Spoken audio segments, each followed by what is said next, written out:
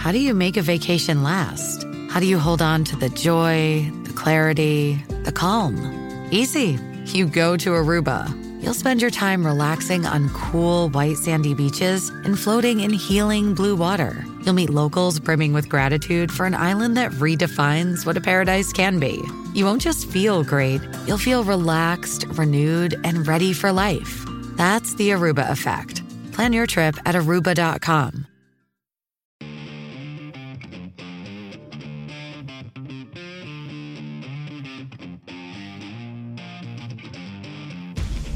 Lock and load. This is Steve Deace. The Steve Deace Show. And greetings. Welcome to a special edition of the Steve Deace Show. That would be me. Todd and Aaron McIntyre are here as well.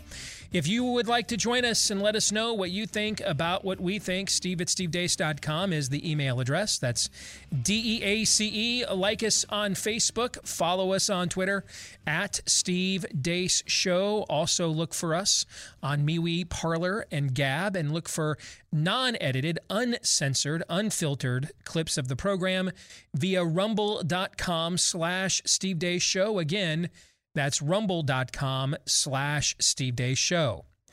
Well, gentlemen, I mentioned that today is a special edition of the program.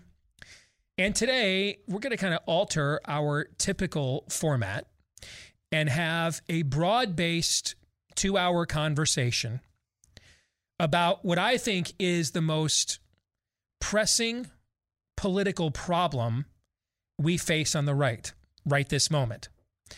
It's not the biggest problem. Did I say it was the biggest problem? No. In fact, I would actually prefer this problem compared to some other pressing political problems we've had in the past. Okay, but when I say pressing, it's because time is of the essence. Timing is of the essence. Is this a bigger problem for us than getting rid of critical race theory or critical racist theory? No. Is it a bigger problem for us than ending abortion? No. Or protecting the border? No. So I want to make sure we start off by putting this in its right and proper context. It's just a pressing problem because timing in life it may not be everything, but it is a lot of things, right? I mean, you look at the success of our book, Todd. One of the main reasons for its success was its timing. Yes. Right? I mean, if we had brought the book out now, which is about the time it would have come out, sometime later in 2021, if we had done this in hardcover or, a typical publishing process, would we have sold 100,000 copies of that book? Probably not. Probably not. Would it still have been the most successful book I've had my name on? Sure, because of the subject matter and the growth of this program. This program has grown more and broader than it ever has been before. But would we have sold 100,000 copies of this? No, we would probably not have. We were the first out of the gate. We got it out into the audiences at first. And so it kind of owned this space all to itself that now a lot of other people, thankfully, are now addressing and attacking at the same time. Fair? Correct. So timing is not everything, but it is a big thing. And so that's why we would describe this as the most pressing problem we have on the right. What is that problem? Should we be down for Trump 2024? Now, when we say that we have bigger problems, we do. We just listed a few. When I say I would prefer this pressing problem to many of the others I've had to address in my career in politics, it's because whatever you think about him as an individual or a brand, at the same time, he has delivered more for us than any national Republican figure I can think of in recent memory. Certainly since Reagan left the national stage. Can you think of anybody on a national level that's delivered more for us? It's a low bar, but no. It is a low bar. Yeah. And but that's our dilemma, is it not? The dilemma is, did he do enough? Exactly. Have we already been disappointed by, Neil Gorsuch already has codified gender mutilation into the civil code. Amy Coney Barrett refused to give the deciding vote on cert for that poor florist in Washington State, Barronelle Stutzman, right? So can we sit here and say that he did enough? I mean, it only took a few weeks of the Biden administration since Trump could get nothing done, either when Republicans had Congress or Democrats. He had to do everything by the stroke of a pen pretty much. And so the Biden administration came in and wiped away a lot of his presidency in a matter of weeks, if not months, right? So did he do enough? I think all three of us would also answer no, right? Correct. But did he do more than we have gotten before? Absolutely. Yes. Absolutely. And so this is our dilemma. Both these things are absolutely true. So when we see our fans or listeners or followers or viewers or our peers in our industry say, hey, he's done more for us than any president in 30 years, because that's how long ago Reagan left the national stage. Hard to argue with. Is that true? Yeah. It is true. But then when people like us and some other people come back with, yeah, but then we didn't do this, we didn't follow up on that. Is that also true? Yes. See, this is the dilemma, is it not? These things are both true and I think empirically true at the same time. Yes. Okay.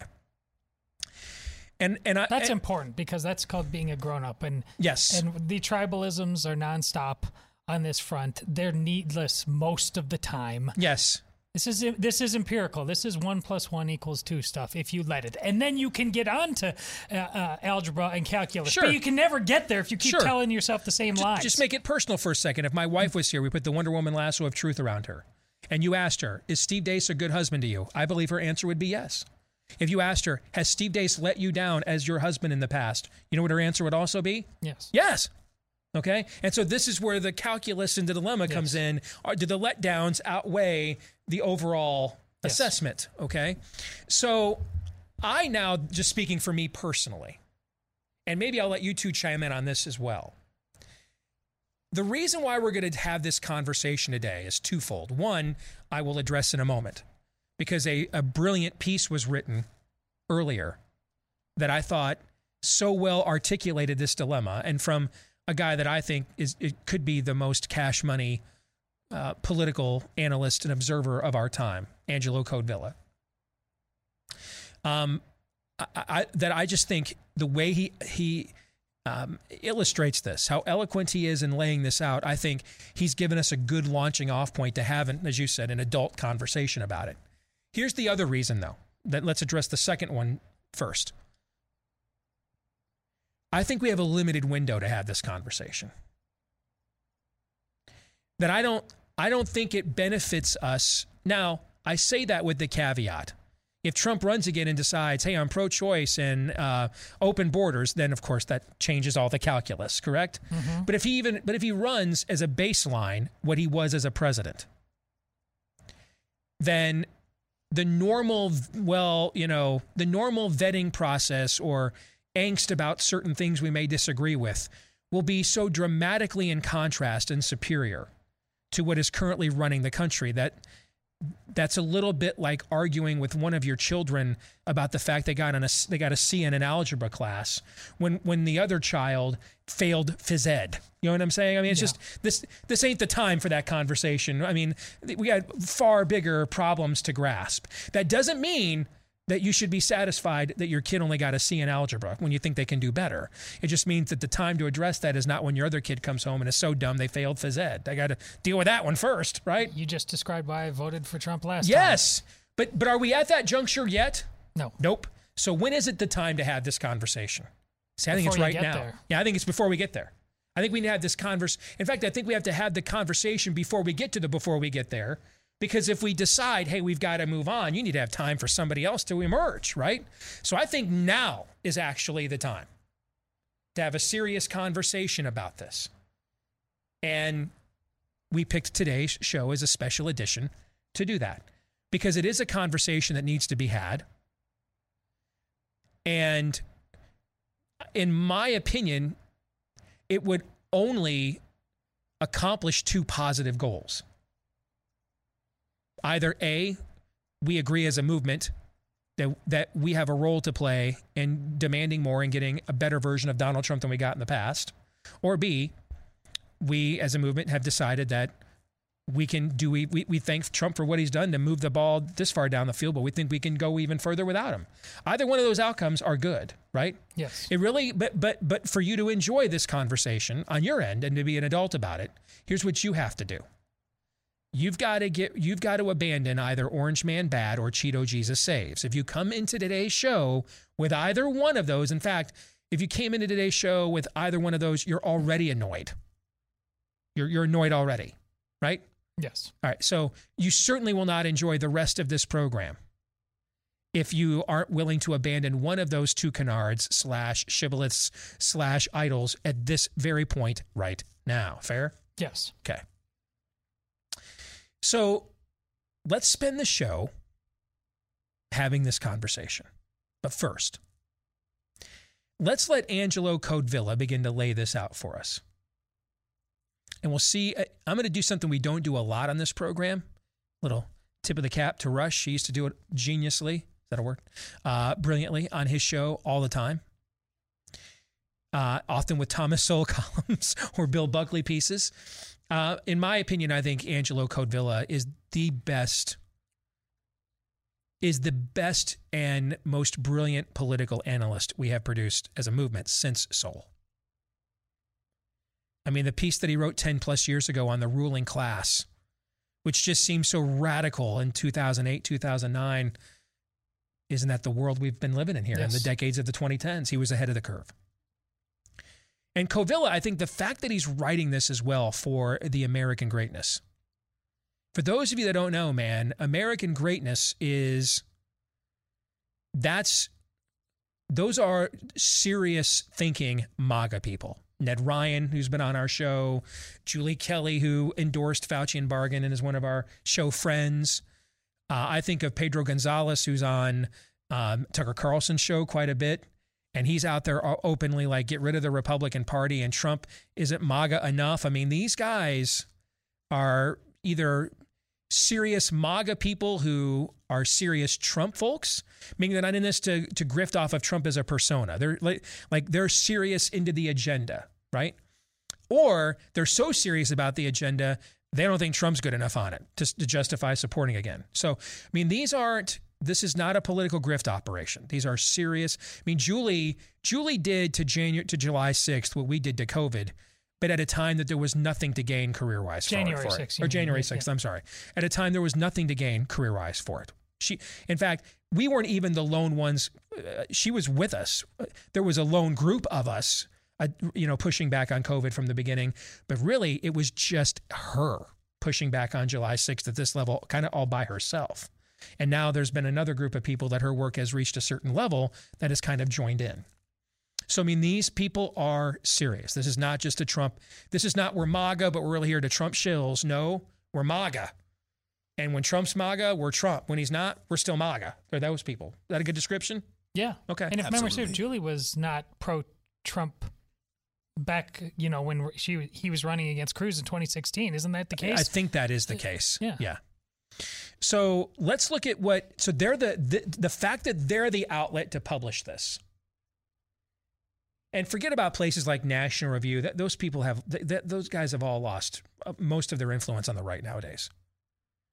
But like here at The Blaze, we have a wide variance of opinion on somebody like Trump or kind of any central figure in the Republican Party, right? Yes. Because that's kind of our MO here.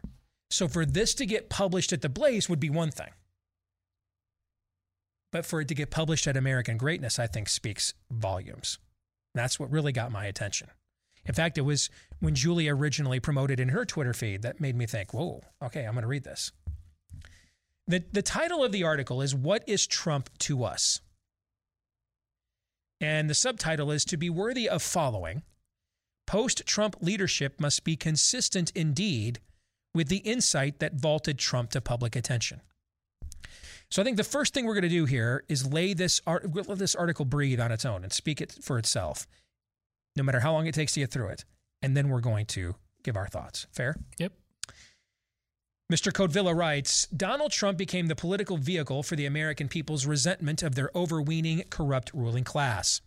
Trump's invaluable contribution to the republic was to lead Americans publicly to disrespect that class. I love that line.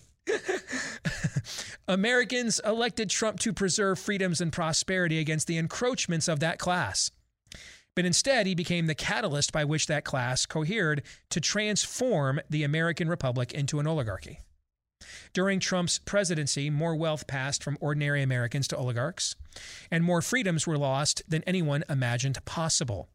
As we consider how to remedy these losses, Trump's fateful combination of things said and unsaid, of things done and not done, must be part of our search for the persons and policies most likely to lead Republican Americans out of a quandary. In 2015 and 2016, candidate Trump's disrespectful, disdainful attitude toward the ruling class put him at the head of presidential preference polls and kept him there. Throughout the campaign, he said little of substance. I remember these days, being on the rival campaign that drove us nuts. He said little of substance, just enough to give the impression that he was on the side of conservatives on just about everything. He would often say, I despise those whom you despise because they despise you. I'm on your side. I'm on America's side. Trump promised to make America great again, but did not explain what had made it great in the first place, nor how to restore it. Never a religious person and one who had once expressed support for abortion, Trump delivered more stirring thoughts on religious freedom and the right to life than any candidate ever, including Reagan. Trump believed in the unity between himself and his followers, and that they would stay with him even if he were to shoot somebody on Fifth Avenue. Millions of them reciprocated. The political and even the moral content of that unity mattered less. He did not try to support his many accusations with facts. Millions who disagreed with him or who disliked him personally voted to make Trump president, and even more voted to re-elect him. But whatever Trump might have thought, his voters knew that hatred for the ruling class, not Trump himself, was why they supported him. It was about themselves, not Trump. The ruling class knew it too. That is why, for most of the past 6 years, it brayed so much disdain from every available venue on him personally, trying to convince at least some of his followers that he is unworthy of decent people's allegiance. We need not rehearse the size, providence, ubiquity, and vehemence of the ruling class's attacks on Trump. It is near impossible to recall any official, semi-official, corporate, educational, media, or professional association that did not take part in them, often repeating the very same words ad nauseum. Trump's peculiarities made it possible for the oligarchy to give the impression that its campaign was about his persona, his public flouting of conventional norms, rather than about the preservation of their own power and wealth. That is a key, what he just said there. That's one of many keys that he says.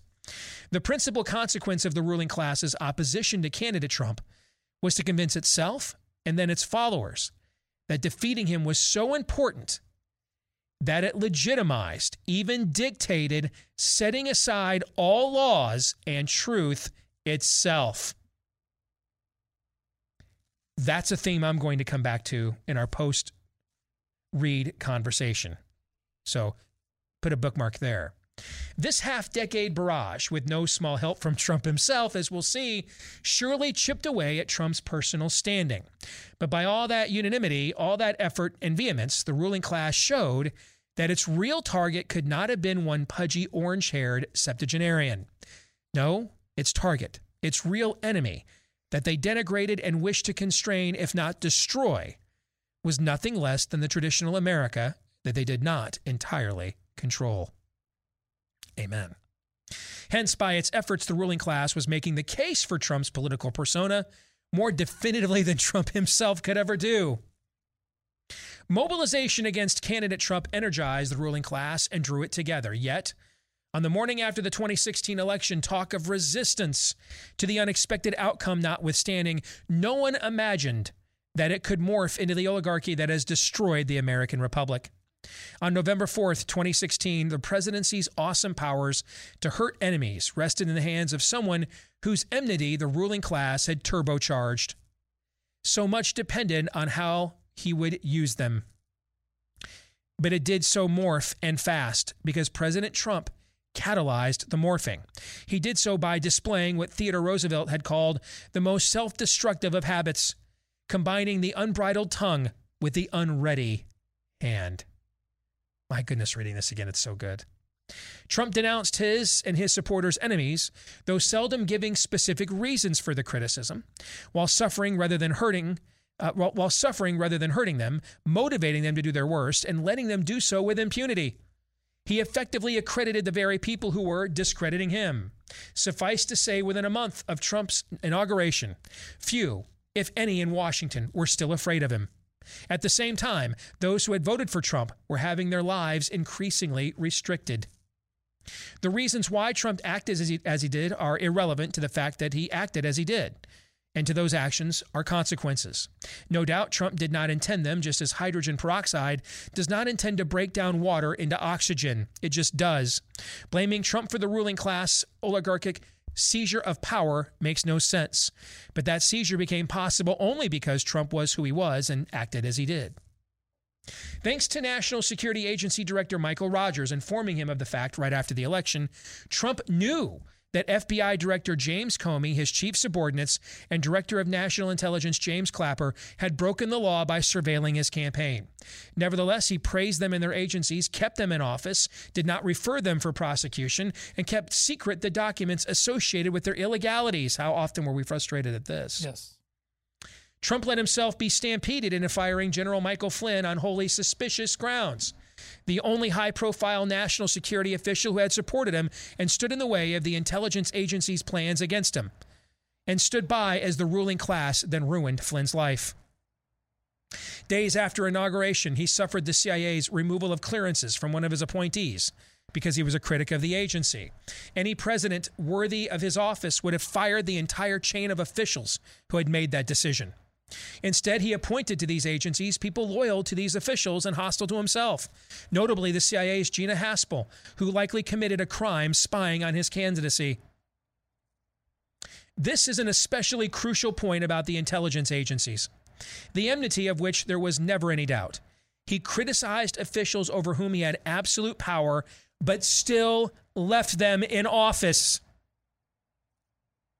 Even without considering that the majority of Trump appointees were hostile to him and his constituents, the fact that he filled scarcely more than a quarter of executive positions certifies that there hardly ever was a Trump administration. Speculating about why or on the basis of what networks Trump made as executive appointments is less useful than realizing how thoroughly he gave them power over the substance of policy, regardless of his own previous commitments, and that he fired people less for substantive than for personal reasons.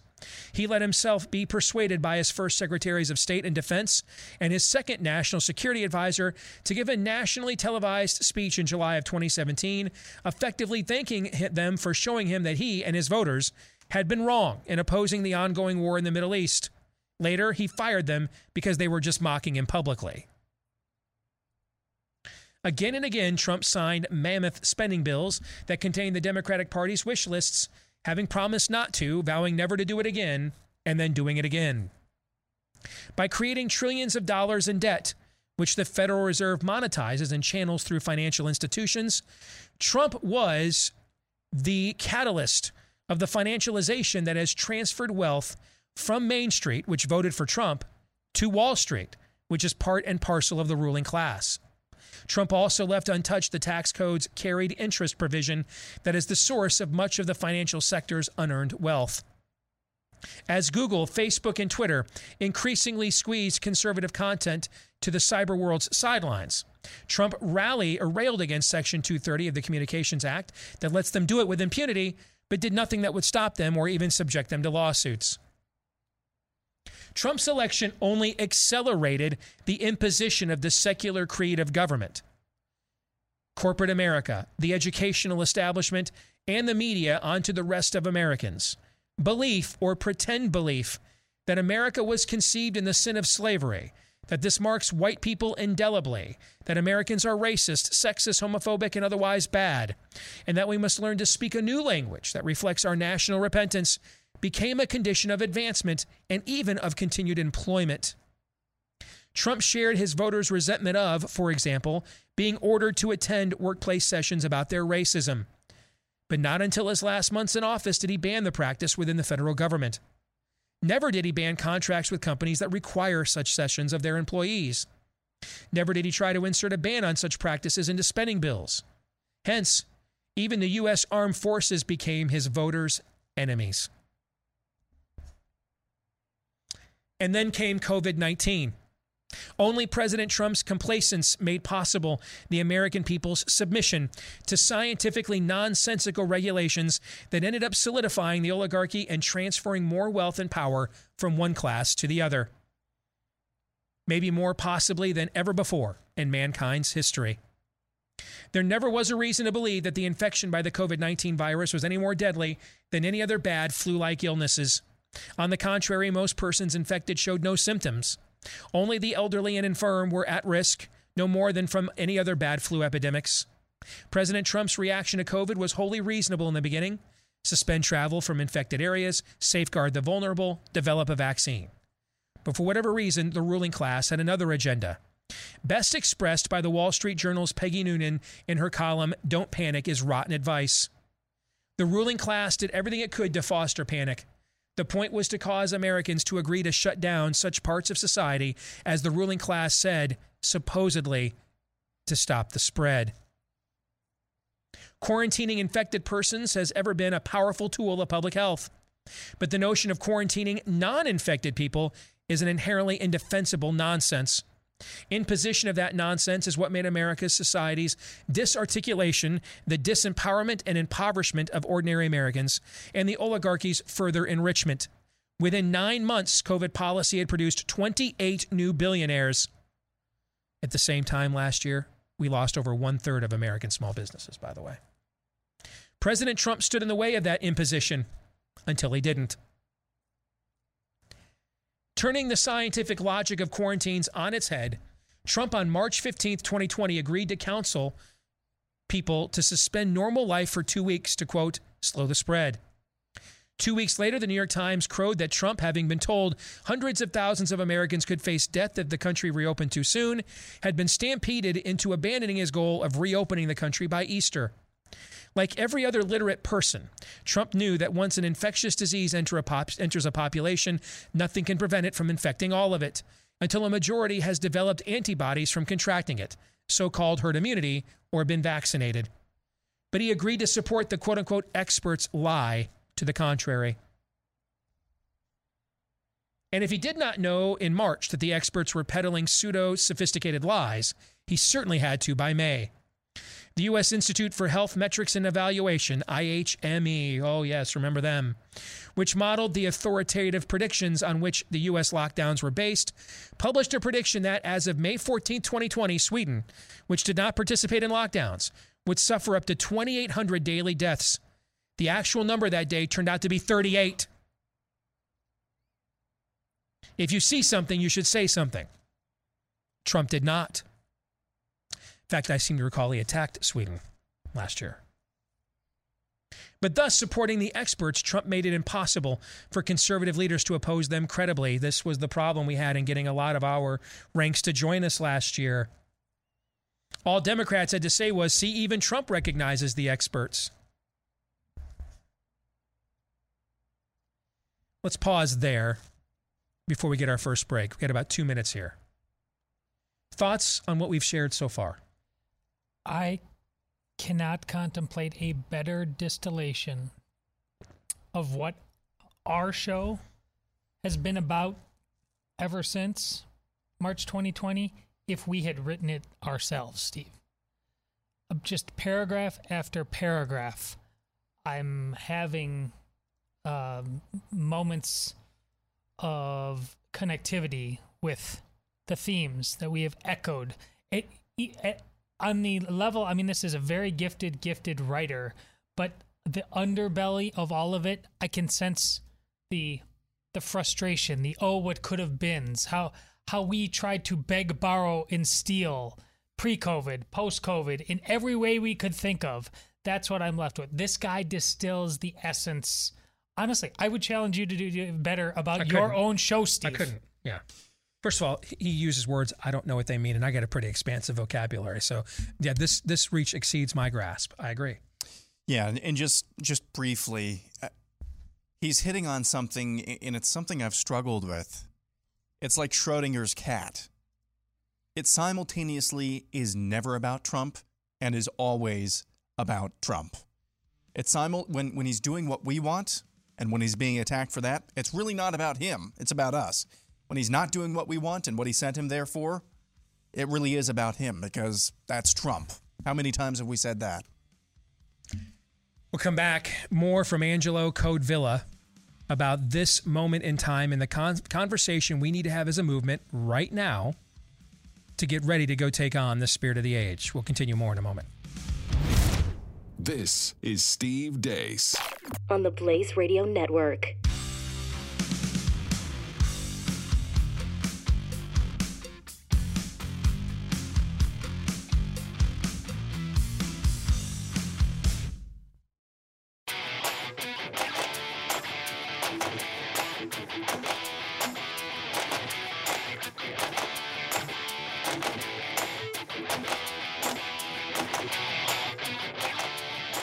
Following the truth, no matter where it leads. The Steve Deace Show. All right, back here on a special edition of the Steve Deace Show here on Blaze TV, radio, and podcast. Steve Deace here with Todd and Aaron McIntyre and all of you. Trump 2024 ? Is the juice worth the squeeze? That's the question we're having and debating, and we think we need to have this conversation now because it's the baseline. The worst we're going to get on our issues from a candidate standpoint is Trump. Either he will be the nominee or he will step aside and we will end up nominating somebody that personifies our issues maybe even more so than he does. So that's why now is the time for us to, when you're in the middle of the game against the other team you're trying to beat, that's not really the point in time that you and your offensive coordinator or defensive coordinator go back and forth in the headset about the game plan, right? That was you were supposed to have that internal dialogue, if not argument, self-awareness, self-assessment, self-check. That's what Monday through Friday was for. Game day is for the game, right? So we want to have this conversation now so that we are better prepared to win that game when game day arrives. That's why we're doing it. And as our launching off point, we're using this fantastic but blunt piece from Angelo Codevilla over at the very MAGA-friendly American Greatness. Let's pick up where we left off before the break. Codevilla writes, far from rallying Americans to support reality over quackery. Now he's talking about Trump capitulating a COVID stand. Trump showcased the previously unknown bureaucrat, Dr. Anthony Fauci, as America's guru on all things COVID, even as Fauci was giving multiple signs of deception as well as of incompetence while none too subtly mocking the president. This was... How many days did I lose my mind on this show about this right here? See my comment from last half hour. Yeah, we were calling him Pope Fauci. We were trying to instigate Trump. Yes. Do you understand? To get him to see? Do you know what this guy? He's playing you, right? That's what Codevilla's saying here. What if Trump had simply pointed out the obvious about experts, lockdowns, masks, and consequences? What if he had told Americans the truth that going to church or patronizing local businesses was no more dangerous than going to Walmart or Costco, and that banishing ordinary social and economic life was a totalitarian power grab? What if he had led Americans in affirming the truth that COVID is no plague and that a host of people were gaining a massive amount of power and money by pretending that it is and inciting fear? Trump recently excoriated former Attorney General William Barr for having failed to investigate election fraud. But regardless of the charge's merits, from February to 2019 to December 2020, Barr served at Trump's pleasure. This was the time when the ruling class's bureaucratic and judicial edicts were overriding state election laws. It was no secret that they were turning power over to the outcome of the 2020 election from the voters to those who count the votes. In other words, their friends. Trump had the right and duty to direct his attorney general to investigate and act against these illegalities in a timely manner and to replace Barr. Boy, how many times do we ask this question too? And however many officials it might take to make this happen. What might have happened if, instead of waiting to level an impotent personal attack, Trump had used his powers in a timely way to make this happen and his pulpit to explain to the country why doing so is essential to the rule of law and to democracy. But he did not do this. Asking why he did not do it is irrelevant. In sum, Donald Trump is not responsible for the oligarchy's power, but he was indispensable to it. By the time he left office, Washington was laughing at him and was hurting his voters. Whoever would lead Republican America going forward must reinvigorate Donald Trump's priceless legacy, rhetorical disrespect of the ruling class. But Trump's rhetorical leadership was not sufficient. For Republican Americans to shield ourselves and restore our liberties, we must specify and explain. And by the way, Republican here is a small r. He means this in the context of people who believe in a constitutional republic, okay? For Republican Americans to shield ourselves and restore our liberties, we must specify and explain that disrespect with regard to every part of the oligarchy. Unlike Trump, we must assert and explain the falsehood of claims to superior knowledge and morality and build on these explanations by organizing and supporting popular acts of collective disobedience. The next generation of leaders must act on the warning of President Dwight Eisenhower, our collective Republican grandfather, what he gave us about the impending dictatorship of self-interested pseudo-experts. This is right in the introduction of our book as well. Quote, a government contract becomes virtually a substitute for intellectual curiosity. Domination of the nation's scholars by federal employment, project allocations, and the power of money is gravely to be regarded, and public policy could itself become the captive of a scientific technological elite, end quote. Again, that Codevilla used the same quote we used in our introduction to our book. As it turns out, these government elites and government-certified experts have been disastrously wrong and corrupt.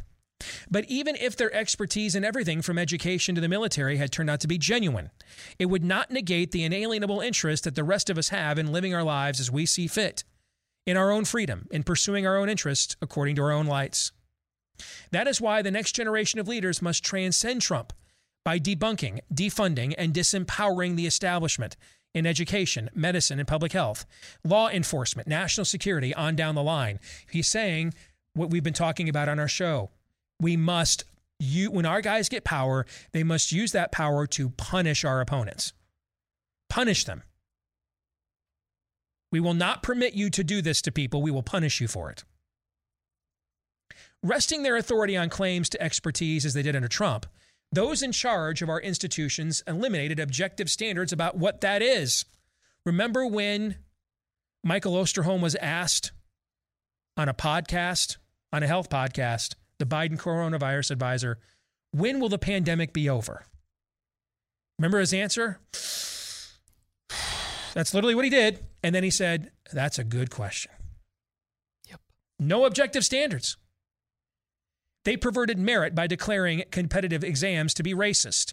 But they are not about race any more than about excellence. They are about seizing power. Boy, we say that all the time. Now, Republican America must treat them as the enemies they are. Hear, hear. Trump did not object to funneling more money into the establishment's power and prestige. This must change. The schools are teaching less than ever, while the colleges produce mostly worthless degrees, while credentialing a generation of oligarchs who pretend to have the moral authority to control our lives. As parents observe the poor quality, if not outright dysfunctionality of much of that K-12 public education, they abandon them as fast as they can. The next generation of leaders must put themselves on the parents' side by funneling public money to parents directly. This means the funding follows your child at the building level. If universities and colleges have been the fountainhead of the oligarchy's intellectual and moral character, then nothing would reduce the fountain's pressure on Republican America like curtailing that financing. Post-Trump leaders could campaign to make individual institutions liable for unpaid student debts incurred there. America's problems with merit and expertise start at the top, with the unwarranted credit given to Ivy League and other highly selective schools, but these preferring compatibility to excellence admit many students with lower scores on the SAT. In general, and with the exception of the hard sciences, the more highly rated the college, the less it works, or the less work it expects from its students. Hence, they confer prestige, pretentiousness, and access to enviable careers to graduates who often know less than the kids out of Podunk State. This results in a progressive negative selection of elites. Post-Trump leaders can lead Americans to end this by hiring and urging others to hire on the basis of exams rather than pedigrees. Donald Trump, along with millions of Americans, became the victim of the ruling class's mutually supportive use of the COVID-19 pandemic to seize power over the American people, pretending to serve but jointly overriding the health of Americans in multiple ways. Whoever would lead Republican Americans post-Trump must be committed to turning the tables, putting this corrupt complex's leaders in prison. All right, now you're just teasing me, okay? The entire COVID affair is a network of transparent lies held together only by the ruling class's unanimous vengeance on whoever points out that the COVID-19 virus is nothing like a plague, that quarantining the uninfected rather than the ill and vulnerable defies common sense, that cloth masks raise the wearer's intake of carbon dioxide many times over dangerous levels, and that COVID vaccines have at least ordinary levels of dangerous side effects. Yes, though many of the oligarchy's enforcers of this regime of lies are guilty only of reptilian partisanship, the oligarchs who head America's public health system, Google and other tech companies, and the pharmaceutical industry may well be liable for criminal conspiracy as well as vulnerable to civil judgments. I want to live in this country. You? Absolutely. Aaron, you down to clown with this? Absolutely. They can start by extracting information by subpoena and compelled testimony, publicizing it, organizing class action lawsuits and demonstrations, and using friendly venues for prosecutions. No greater irony exists than that during the presidency of Donald Trump, elected in no small part because of his denunciation of political correctness, demands to conform to the norms of left-wing ideologues came to define the oligarchy that was replacing our republic. Discrediting and negating those demands is essential to freeing Republican Americans from the oligarchy's grip. The most important post-Trump task begins with disrespecting the oligarchy's every part. Hear, hear. That means denying their claim to be exercising legitimate Republican functions. Truth is, the FBI, CIA, and Justice Department act as agents of an oligarchic regime at war with our republic and with our Republican Americans. To respect them is to disrespect ourselves. Under current leadership, the Pentagon is at war against those Americans who identify with the Republic rather than with the oligarchy. Why accredit the enemy for anything other than enmity? Any number of big businesses and institutions demand that Republican Americans respect the private rights that Republican institutions confer on them, but they follow oligarchic power, not Republican rules. To disrespect them all is to respect the truth.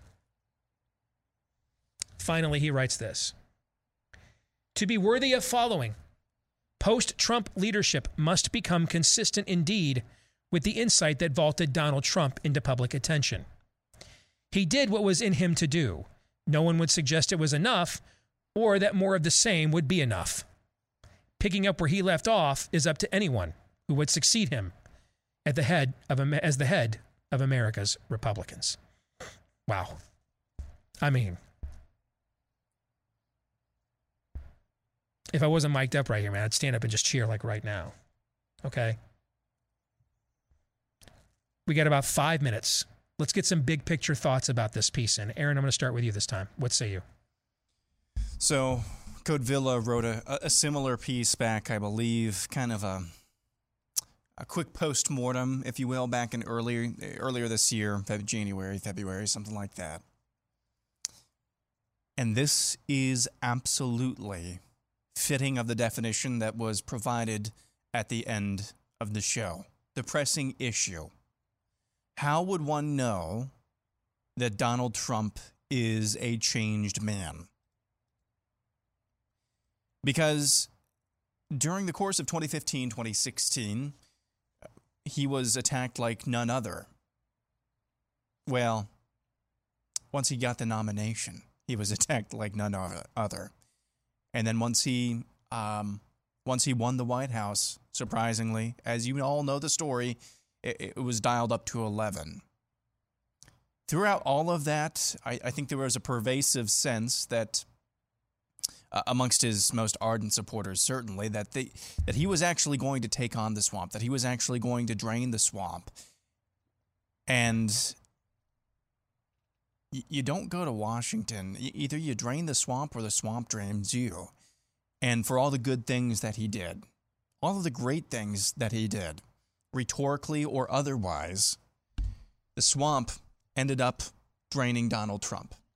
at the end of the day. And I don't think if you are an honest person, I don't think you can necessarily argue otherwise. So the great quandary that we find ourselves in here is he coming back from the dead to wage vengeance on those who stole his presidency, his administration, and the last election away from him? Or is he going to just right a wrong in his mind? Because those are two very different things. As Codevilla, I think, without saying it, said.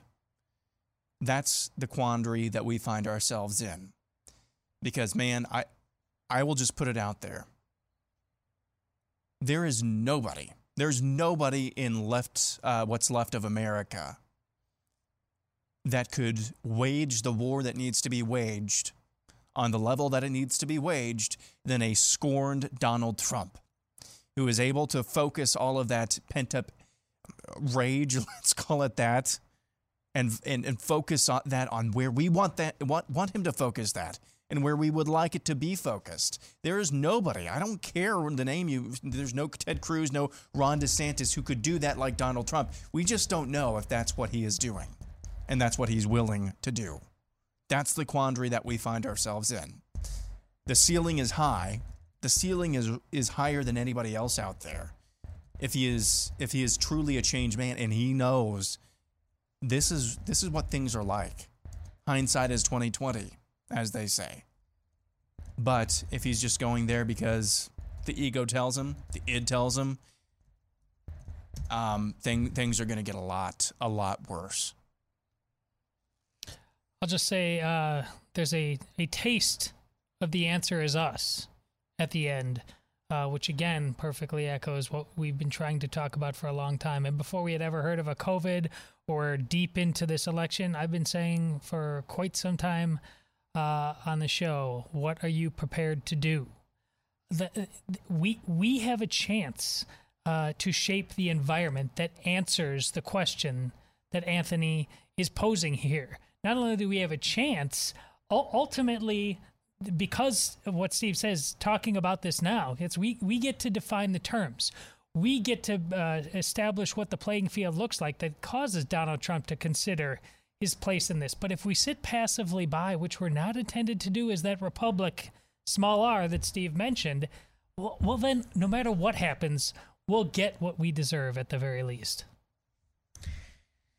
So now that we've gone all the way through it, I hope all of you realize why we did something just now we have not done very often on this show, and that's devote that large of enough block of time to reading someone else's work. But this is uniquely politically prescient, but it has the depth necessary to get away with some of the things it asserts in an environment that, frankly, a lot of times people don't want to run columns like this because they think you don't want to hear it. You guys want to just constantly hear Trump's a victim and never does anything wrong. So next hour, we're going to give some of our own thoughts on this dilemma and this quandary. And for example, I think we're kind of in this political no man's land right now. And I think the clock is not just ticking on us, but also on Trump. So I'll get into that, and we'll get into the issue that could trip him up as well. We'll get into that and more next hour on this special edition. Stay tuned.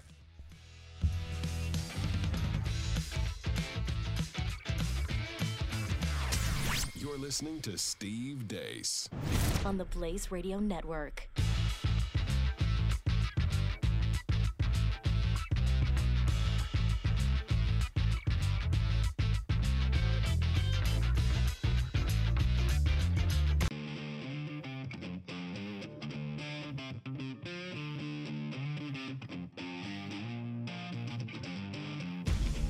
Lock and load.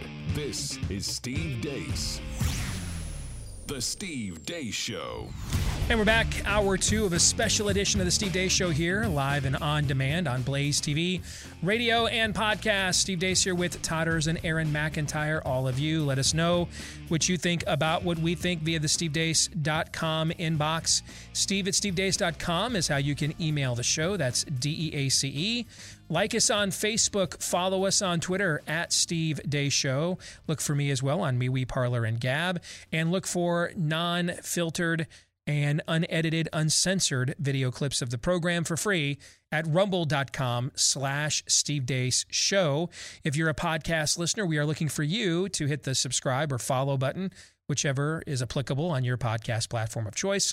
Leave us a 5-star review as well, and thank you to the thousands of you that have done either or both of those things for us already. Please consider joining their ranks. It helps to grow the podcast all the more. So we are discussing here on this special edition, Trump 2024 ? Basically, we're doing the calculus now. Is the juice worth the squeeze?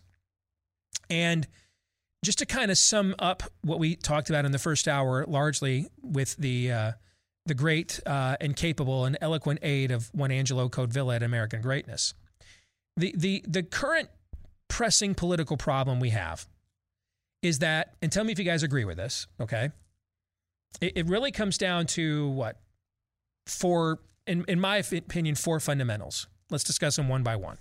1, there is no one that excites our base more and has shown more pushback, proven pushback, on the other side's narratives than Trump has. However, Orange Man Bad is now a rationale to completely disregard the Constitution, media professionalism, election laws. It's what Codevilla was talking about. The other side just uses his persona to calcify to a point that we've gone up, 10, 20 years of advancement in the tactics that we were being opposed by. And so that's a dilemma to be in, that the person that most energizes our base is the person that the other side's base just says, well, because of that, we can literally do whatever we want outside of any rules of engagement, and there would be no consequences for that. Like just steal an election from you. Yeah, like that. Like something like just that. Spitballing. Shut down, or we'll just shut down 1/3 of your small businesses that primarily vote, conservative or right of center anyway. Just an accident. Yeah, and just instead we'll keep all the major corporations that donate to us, we'll keep them open. Stuff like that.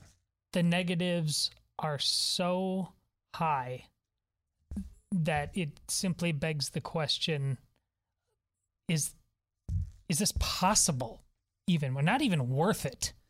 Is it possible in the current environment? Yes, I agree. All right. Point 2.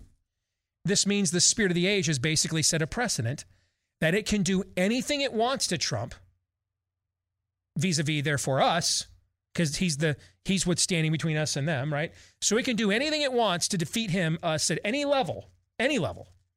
Media, academia, sports, anything. Just literally block off windows when they're counting votes and dropping bags off 3 days later right in your face in broad daylight. Anything they want. Nothing will happen, and all chicanery will be disregarded as this threat level. We had to raise it to this level. We had to turn your football games into a culture war zone. We had to turn the Olympics into a culture war zone. We had to steal the election. We had to do we had to do ballot harvesting. Mail-in voting, because he's just uniquely unpopular. And of course, Trump at times has fed this narrative, no question about that. But I would put up with the times he's given them ammunition if I knew on the back end he was going to punish them when he had the power to do so, right? Right. I mean, I screamed here for a year. What the hell does Bill Barr do but play bagpipes when most of the conservative media that you guys have made multimillionaires were telling you that he was the greatest attorney general we ever had? Because he played the bagpipes, right? Yes. Yeah. He screwed us on everything. Everything. He's screwing us now. Out of office, Barr is. Julie Swetnick? I mean, Michael Evanetti went to prison earlier this year. What about Julie Swetnick? And by the way, Michael Evanetti, they took him out. First rule of assassinations, kill the assassins. They found him trying to shake down Nike. They're like, all right, dude, that guy is an embarrassment. Should have never brought him out. This is our chance to Luca Brasi sleeps with the fishes. They went Miller's Crossing on Michael Evanetti. That's what they did. If you know the reference I'm making here. So it wasn't the Trump Justice Department that took him out. They did on their side. Julie Swetnick with her fantastical tales of Brett Kavanaugh, serial rapist. What is she doing today? Drinking a Mai Tai somewhere? No one's ever held accountable for anything. Ever. So, I mean, I wouldn't care if I had a choice between Trump being even more loose with his lips in exchange for, I will break you. Ivan Drago style, I'd make that trade 50 times a day, wouldn't you? Sure. Absolutely. Because here's what we know. If Trump cleaned up his act, would they be better? No, because they would do the same. They would just be worse. Yeah, they'd be They were crazy. Remember Bush derangement syndrome, Palin derangement syndrome, right? Yes. Anybody with an R after their name that we put up there is going to face something along these lines, right? So I don't really care so much anymore. I used to be really hung up on it until and when he used to say stuff like that one Mexican judge and stuff, because I thought this is going to kill us. But then as we got deeper into his presidency, I realized, you know what? It doesn't matter. He could read a David Barton approved script into a teleprompter at a State of the Union address, which he sometimes did, and the next day he's like the Klan leader, right? It didn't matter. So at that point, then I don't really care what dumb he says. He says. I don't care. All right. If I'm going to get the residual, and that's now why I will break you.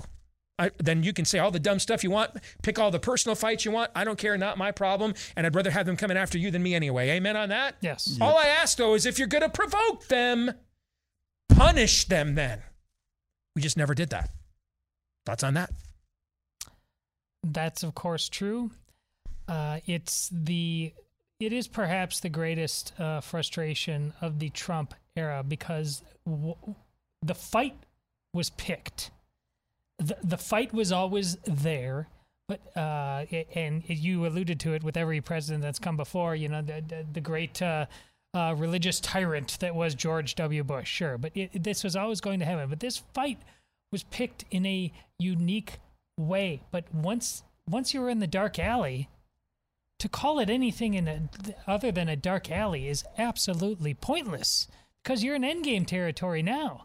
To invite the dark alley and not do the things of the dark alley is just inexcusable. Yes, see, I thought he was inviting the dark alley. That's why I would get upset. And then I realized, no, the dark alley's going to just come to us. Yeah. All right, well, if that's the case, then I expect him to start throwing punches back. Yeah, be Batman. Yeah, exactly. Yeah, I think the problem is that he's got the I don't know.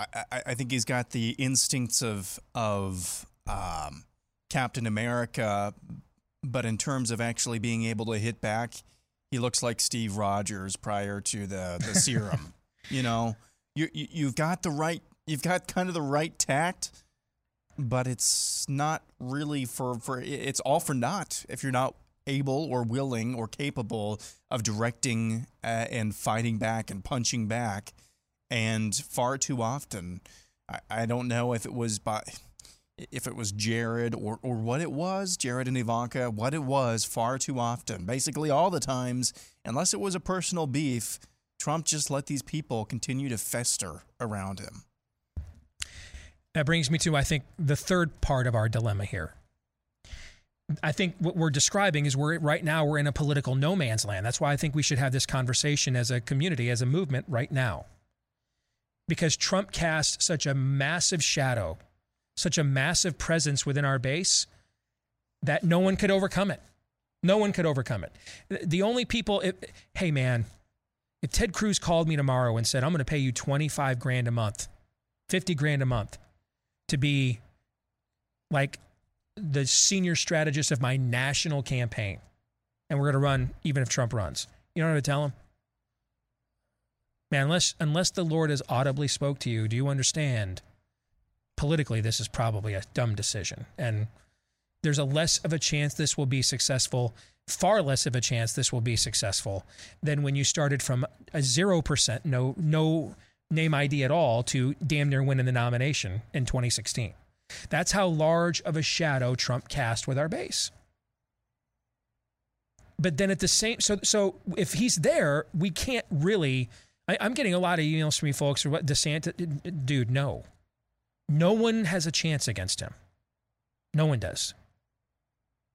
And I still think you'll get somebody who's about to be term limited, Larry Hogan, Maryland, out of a governor job, but wants to be the next Jeff Flake for CNN or MSNBC, might do it just to audition Liz Cheney style for that gig. But we mean like nobody who represents us is going to step into that maelstrom. It's not happening. Why do you say that, even in light of the multiple polls that we've seen where DeSantis fares better than Trump? Because no one attracts the level of buzz that Trump does. You would have to, the only candidate who would, Ron DeSantis would have to begin organizationally from ground zero. And then you have a problem. Who's going to sign up with him to oppose Trump? The way most politicos operate. It's why Trump struggled to have capable help his first run. They didn't think he could win. And they thought not only could he not win, he'd get embarrassed. I'd have his mark on my resume, never overcome it the rest of my career. It's why Rick DeSantis has the momentum against Mitt Romney. Before the Wisconsin primary, he says, why are we going to nominate somebody who gave Obama the worst idea he had before he had it, right? With Romney Care. We're going to take the number one issue we have off the table if we nominate Romney. The next day, he takes the whole thing back. Why? I'll guarantee you why. Because members of his own team came to him and said, hey, dude, you're a lifelong politician. You know how this works. You go scorched earth on Romney. If you lose, we don't get hired in his campaign and we're all effed. That's how this works. And so who's DeSantis going to build a 50-state platform campaign with? Who's going to say, yeah, I mean, I'll go up against the 800-pound. I'll go up against Godzilla mid-fire breath, and I guess I don't ever care about working again. The one candidate who has the organization and name ID to do that is Cruz, but right now he does not have the energy or the juice with the base to do it. So DeSantis has the energy and the base to do it. Cruz has the national name ID and organization to do it. We don't have anybody that has both of those things. And no one can get to both of those things, I believe, unless Trump gets out of the way. So we've got a political no man's land as part 3 here, in my view, where Trump casts such a massive presence, no one else will get a fair vetting with our base beyond him as long as he occupies that space. But as long as he occupies that space, the other side will continue with, we can just do whatever we want to you and blame it all on, he's just uniquely unpopular. You know what I'm saying? I do. And that brings us to the fourth thing. We need one of two things, I believe, to happen in the next 2 years from the time you're watching this. We either need a more resolved and disciplined version of Trump. You asked earlier, how would we know we're going to get something like that? Well, look at the lawsuit he filed earlier this year. Watch it closely. Are you getting just fundraising letters for it? Or do you see who the names are that have aligned themselves in that class action lawsuit? That he is going to be the vehicle by which to represent those people. Those are two totally different things. So we either need a more resolved and disciplined version of Trump who is both more prepared for the opposition and is more prepared to then follow through against them, or we need him to step aside for someone else to show us if they are. And I think we got a 2-year window for that to occur, maximum. Any thoughts on that?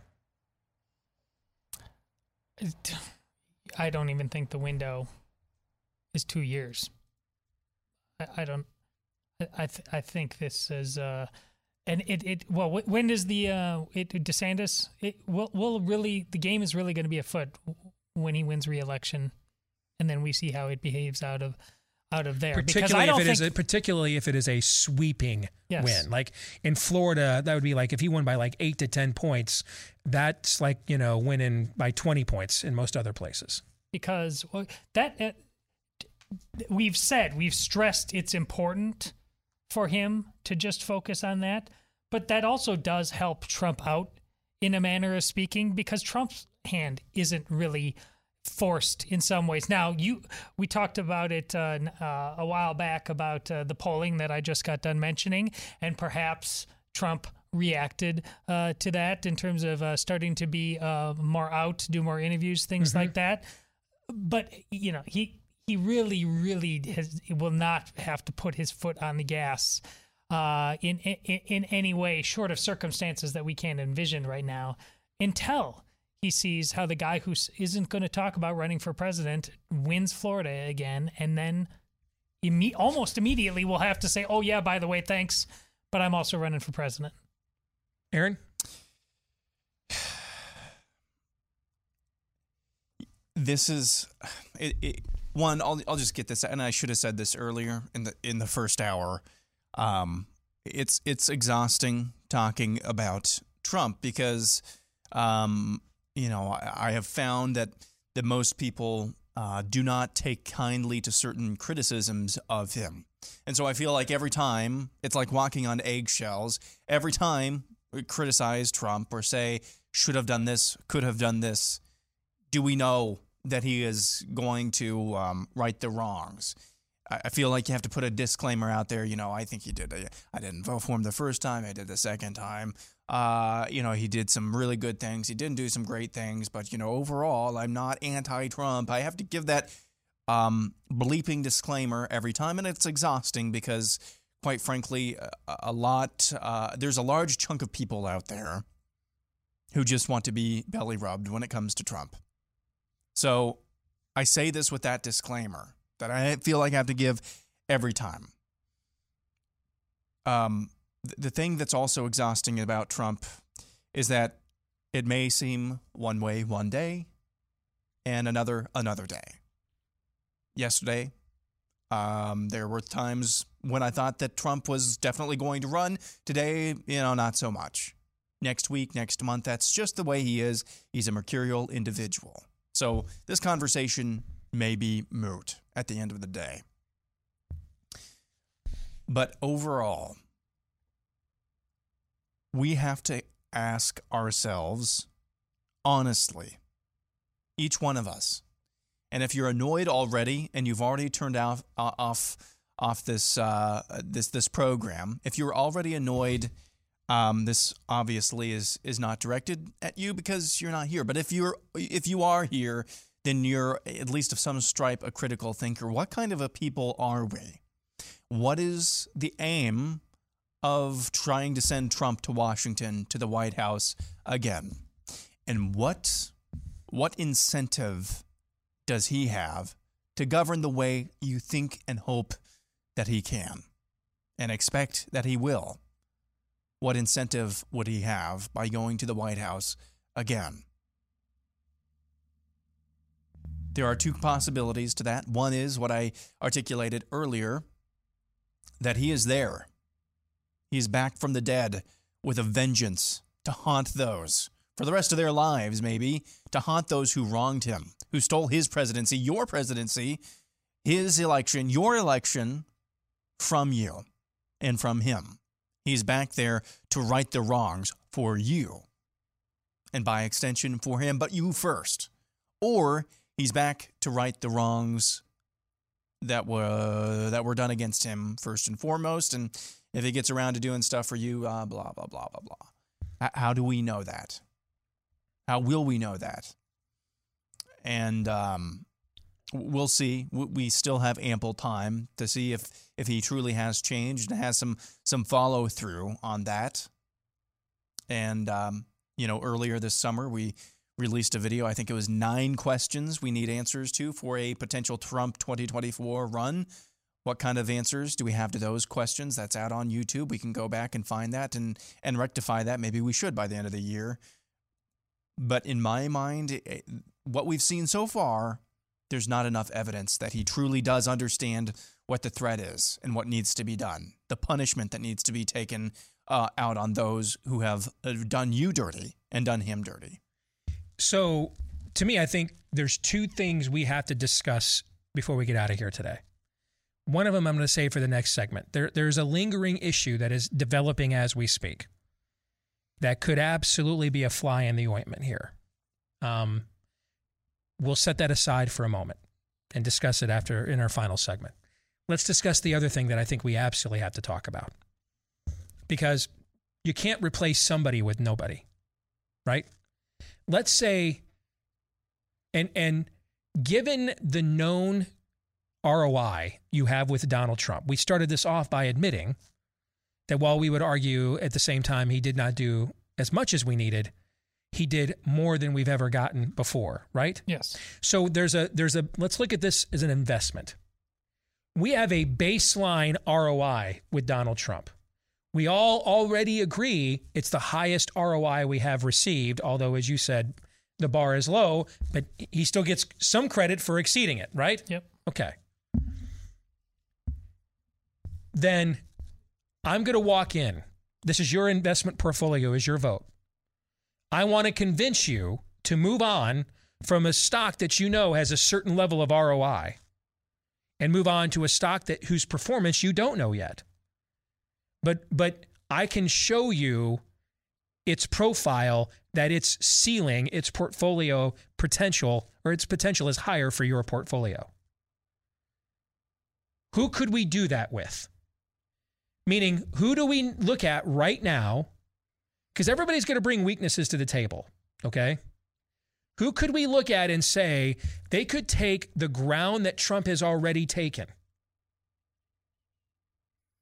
and go on with it?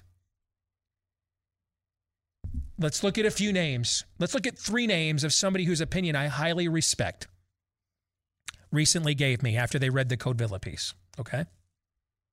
Let's start with the first 2 are obvious. Angelo Codevilla, I'm sorry, it was the Codevilla piece. Ron DeSantis.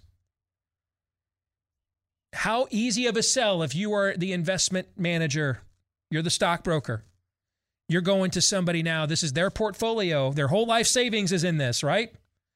And so they know there's a certain ROI they're going to get from Donald Trump. That's established. Can you make a strong case that the ROI potential of Ron DeSantis outweighs the known quantity of Donald Trump? Because that's really the way people think, right? Yes. That's the case that has to be made. Is there a strong case that Ron DeSantis' potential is worthy of risking in order to say no to a guaranteed ROI, baseline ROI from Donald Trump? I think there's an incredibly strong case. You think there's an incredibly strong case? Aaron? I would say there's an incredibly strong case as well. I would say Okay. there's as strong a case as any of us could have hoped to have been made in light of all of the circumstances. Ron DeSantis on many days to me feels like a miracle that he exists at all, based on things you've said about surviving in Florida, the pressure on him, and the jokes about, whatever happened in whatever state is DeSantis' fault. The fact that he exists at all is remarkable. It's funny you should say that. One of the reasons I haven't gone out of my way to go down there and meet him or push any or pull any strings is I'm kind of afraid of being disappointed. Oh, yeah. You know what I'm saying? That I'm so enjoying watching what he's doing from afar. I don't want to take that away from myself. Yeah. That makes sense? Oh, totally. Okay. So you both agree that if you are the stockbroker selling to the average investor in our audience and their lives are tied into, at least some segments, some portion of their lives are tied into this investment called a vote, you think you can make a very strong case that the upward potential of Ron DeSantis, taking it from here, is worth risking setting aside the known ROI you get back from Trump. So you both think you can make that case with Ron DeSantis. I believe so. Okay. Ted Cruz. Aaron, I'll let you start.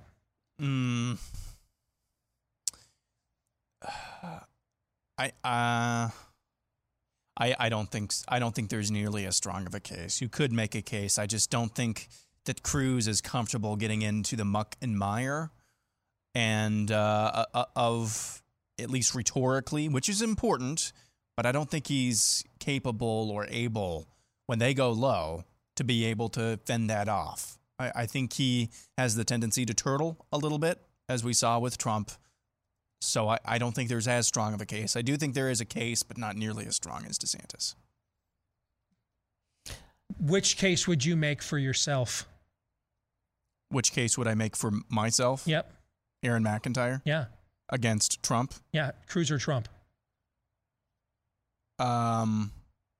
I don't understand. If you were selling yourself. If I was selling myself to Cruz or Trump? Yeah. No. If you were making the assessment of Cruz vis-a-vis Trump yourself. Oh. What would you do? I would trust Cruz a little bit more on a policy front. I would trust Trump a little bit more on the actual fight part. You are the most Trump skeptic in our threesome. Yep. Let me rephrase that. It's a little bit of our trio. Yeah. For you to be at that point from your own calculus perspective, I think speaks volumes. If you're there, where do you think most of this audience probably is if I ask them that question then? Somewhere a lot further away, I would say, on Cruz anyway. I'd say this probably true. I hate that because to me, Ted Cruz is the type of dude that you want to have in the White House. I just don't know if you can get him in the White House. You think governing is not his issue, getting there is the issue. Yeah, I would not hesitate to just choosing for me to choose Ted Cruz. I mean, it's such an impossibly easy answer, but I am in the same place. I don't know if you can get him there, and I don't know if he would fully understand, and because denial would almost be better than trying to fully understand how much digging you would have to do to get under people's perception of you vis-a-vis Donald Trump and what the memory of the heavyweight fight that took place and what people think of it and who landed what punches. Getting out of that might be harder than whatever he faced the first time. All right, so who do you think's more upsellable, Cruz or DeSantis? Oh, DeSantis. Okay. Oh, that's so you think DeSantis, if again you're a stockbroker trying to sell a product, you think DeSantis is the easier sell, but you also think there is more upward value in a President Cruz than a second President Trump. Yes, but that's definitely in the way you framed it. For me personally, and what I would go with, how many people I could take along with. Listen, I think there's Ted Cruz, because of what I said, the shadow he needs to get out of. With some people, not all people, but Nikki Haley. Okay. She might be, because of what she was viewed as an independent pro-Trump guy. I want to get to the third person because I think Nikki Haley's dead in the water. The third person that was thrown at me by someone whose opinion I immensely respect, as someone who has a quiet, unassuming personality that does not blow everybody up, but was very loyal to Trump and his administration and served in arguably the most powerful position in his administration. Secretary of State Mike Pompeo. This person viewed this guy as very, very, very tied to the conservative, particularly Christian conservative base, but also very, very loyal to Trump without getting a lot of that on him at the same time. What do you think? If Trump decides not to run and slurps all over him, okay, but it would take that. Because he doesn't have enough of a record on his own, so you'd need to... Yes. Okay. Aaron? No. I would not even try to sell Pompeo. I if Trump decides not to run and Pompeo is the only option or only option aside from Kasich or Hogan or something, sure, but there's not nearly enough of a case that I could make for Pompeo against Trump. Is there anybody I didn't ask you guys about that you think you could sell? Perhaps Rand Paul. Okay. But again, we're struggling once you get past those first couple of names, aren't you? Yeah. See? That's one of the issues we have with our own people. It ain't like there's 9 or 10 people waiting in line to kind of take this ball and charge up the hill with it. You know what I'm saying? Right. So that's a hard call to make. All right, let me get rid of the guy that I know what I'm going to get and go with really two people you kind of think have higher potential. That's a tough calculus to make when you have to work it out that way. Of course. Now, there's one issue that we think threatens Trump uniquely. We'll discuss that when we come back. The truth, straight, no chaser. Steve Deace. On the Blaze Radio Network.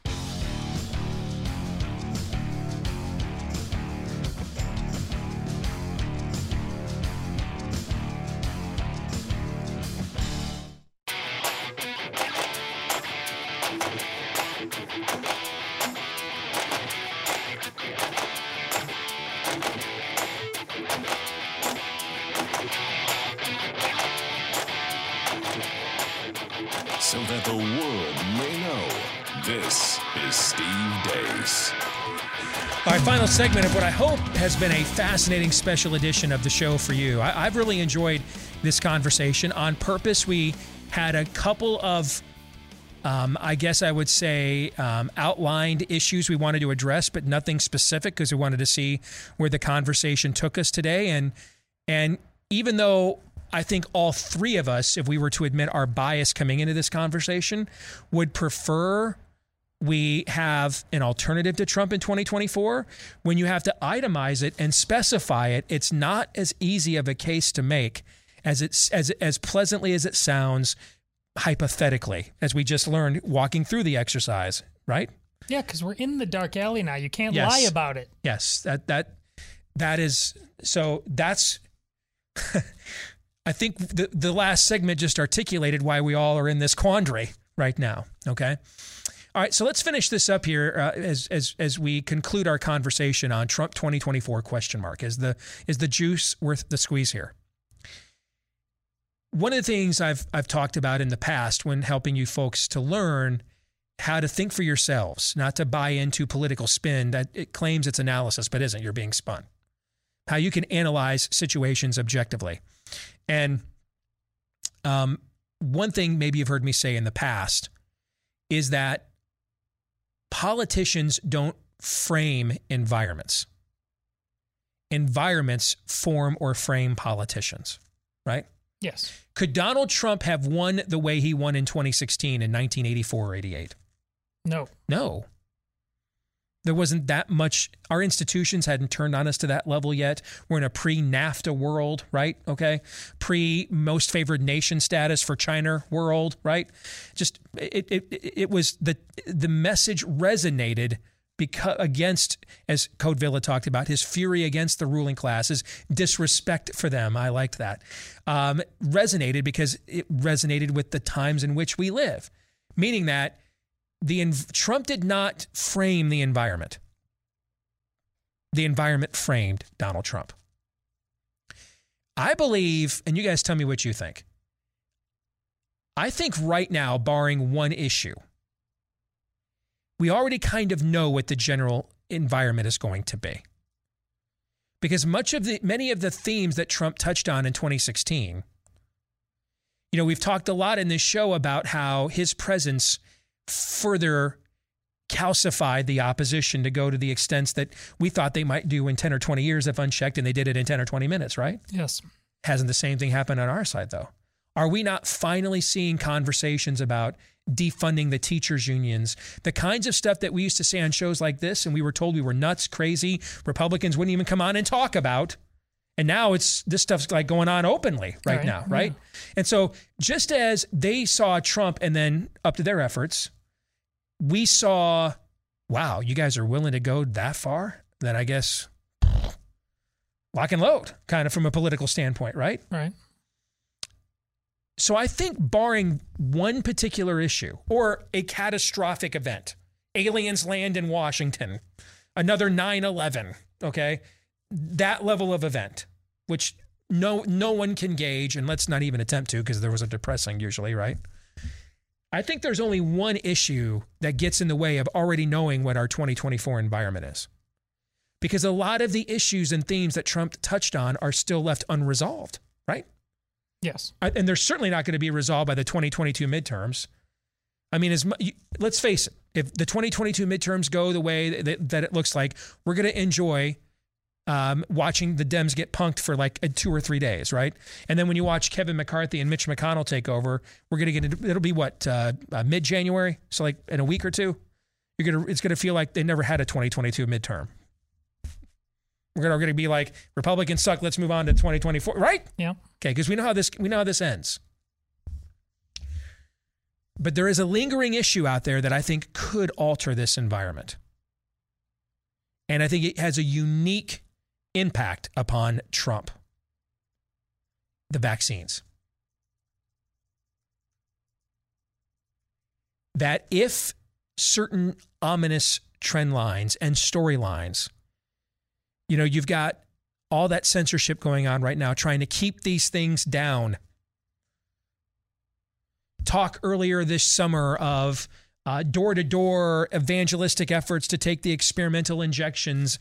Earlier this year, the bribery attempts to take the lotteries, right? And yet they've still capped out in terms of how many Americans are willing to go through with this, as of now anyway. If things that they've tried to keep hidden, the truth under a sovereign God still has a way of finding you out, right? If certain storylines about the true nature of these vaccines, certain trend lines about the side effects of these vaccines, if they continue and Democrats in power respond to those trend lines by doubling down on tyranny, thus drawing up even more disdain amongst a lot of our own people for these vaccines.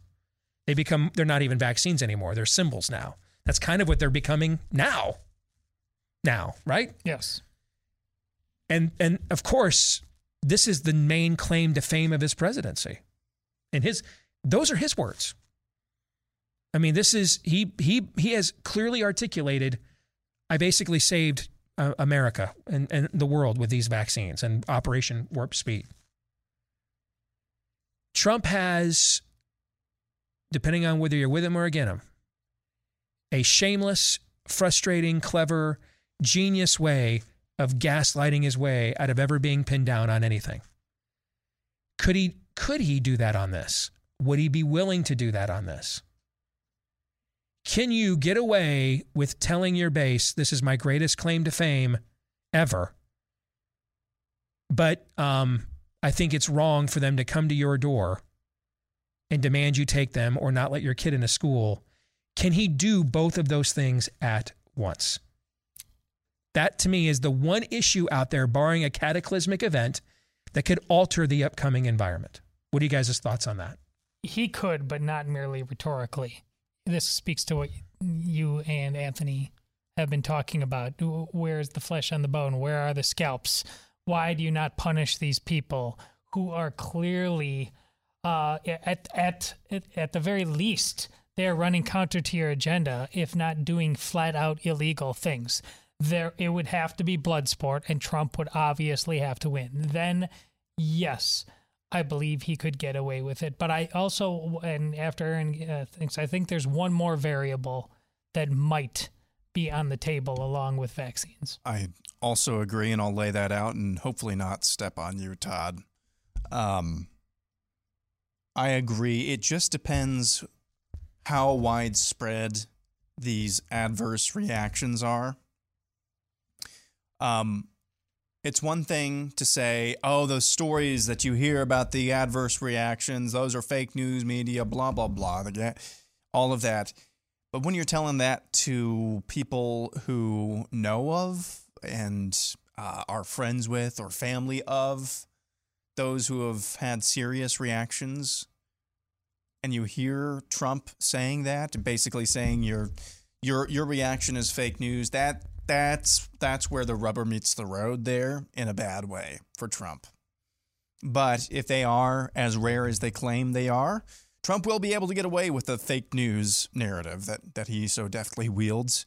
And Todd, apologies in advance if you and I are thinking about the same thing. There is one other issue. How do Amy Coney Barrett, Brett Kavanaugh, and Neil Gorsuch vote on the Mississippi abortion case? Oh, yeah, brother. Yeah, That's you're right about the big that. thing. Yeah. Because I don't think it's really putting it out there that far.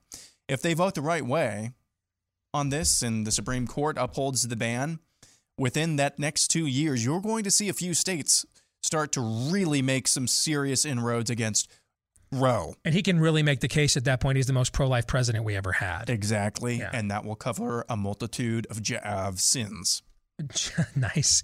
So, I mean, that's his talking point now, but now this would cement it. Now it's not just a talking point. Exactly. But what happens if it's 5-4 and which would mean one of his 3 justices is the deciding vote against Mississippi? I had not even thought about that. Game theory, that went out for me, Erson. Oh, I'm with her. But you did not step on my toes. Oh, that's even harder to game theory out than what I'm going to. What's Trump say that? All right, I think we all know what happens, no matter what the margin is. The day after the court renders a verdict on Mississippi, if they uphold the Mississippi law, then Trump's going to come out in 5 minutes and say, I'm the most pro-life president of all time. I promised you, when everybody told me not to do it, I'd appoint justices that would overturn Roe v. Wade, and I did it, right? And he will own that space forevermore. That's the new standard. He has reset the standard for what it means to be a pro-life national Republican politician. Fair? Yeah. What happens, and what does he say right after if they rule the other way? What does he say? Well, because it'll be at least one of his judges that would rule the wrong way. At least one, if not more. I think that depends on what we say. It should depend on what we say, who we are. And this speaks to the other thing I think could influence it, because it speaks to what you say, Steve, about the environment. How much we all sat there and thought that life had genuinely changed. I know we did, at least for 5 minutes, when we had bags of frozen baby parts. But we didn't. And ultimately, the political lay of the land really didn't change that much. And sooner or later, the answer is us. And so it depends on what we say about that. Just as it depends on what happens here in September and October and November when we have school board elections. Yeah. Because those will be the first elections after whatever happened to Donald Trump. And originally, we wanted to drain the swamp, but we still had the same premise, generally speaking. You at the federal level, you take care of it for us.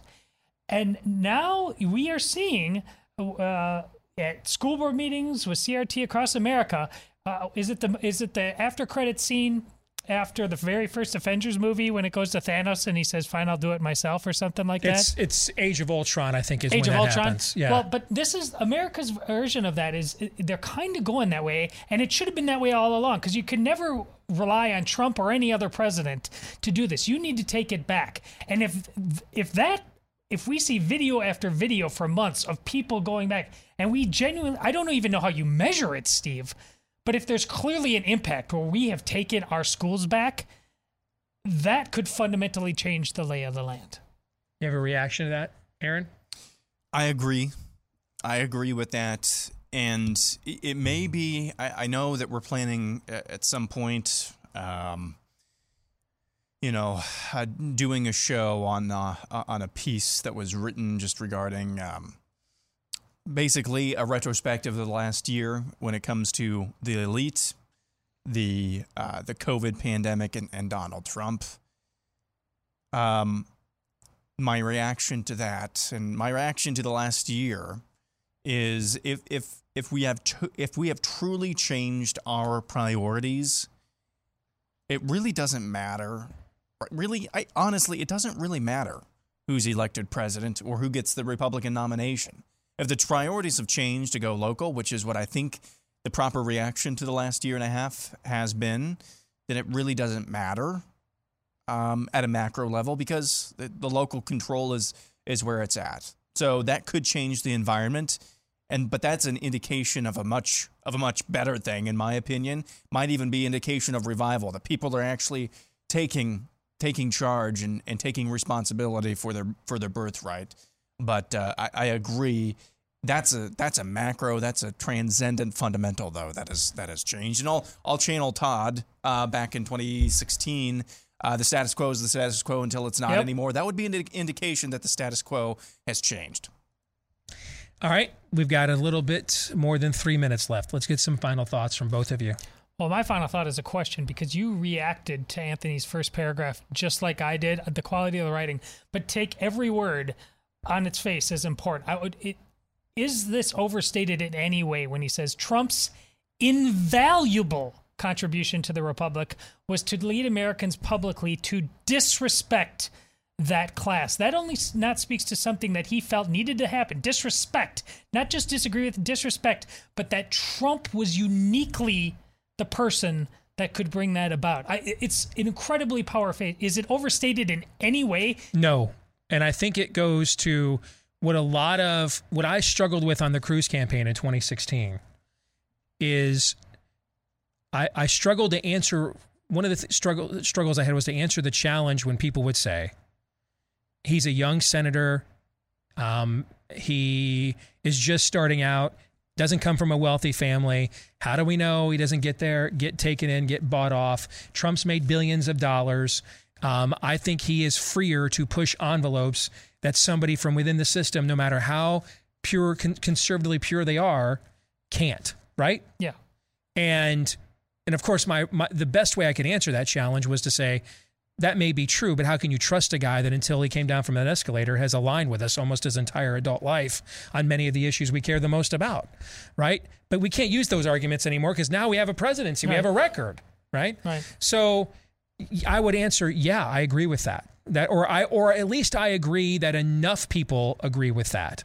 Or at least I agree that he, because of the freedom of his wealth, felt a confidence to push some boundaries and some envelopes that maybe others did not, because if it blows up in his face, he just goes back to Trump Tower, probably goes back to being a reality TV star, and it's like none of this ever happened after a while, right? Mm-hmm. Where if Ted Cruz does this or Scott Walker does this, their livelihoods, their careers, they've worked their entire lives, gone to school for it, all that's over in an instant, right? Yeah. So I absolutely think there's merit to that comment. You bet. Well, that's one of his superpowers. If people still think he was so uniquely qualified to do something, even as we've laid out, he didn't get all the results. If it's more the former and not the latter to people, he will be indestructible. But if it's more the latter, that's all. And then you can see DeSantis for being the guy can actually bring results. That's the whole ballgame to me. Aaron, a final thought? Yeah, if this is, I will say this. I would take Trump above anybody in the field, including Ron DeSantis, if I knew and had a good indication, a reliable indication, that Donald Trump is going there to have the final word, not to have the last laugh. That's a different thing. Yep. The last laugh means I'm venerated. The final word is the Constitution and this country and the people who do all the living and dying around here, they're venerated. If I had confirmation about that, take him above anybody else. John 3:17. This is Steve Deace on the Blaze Radio Network.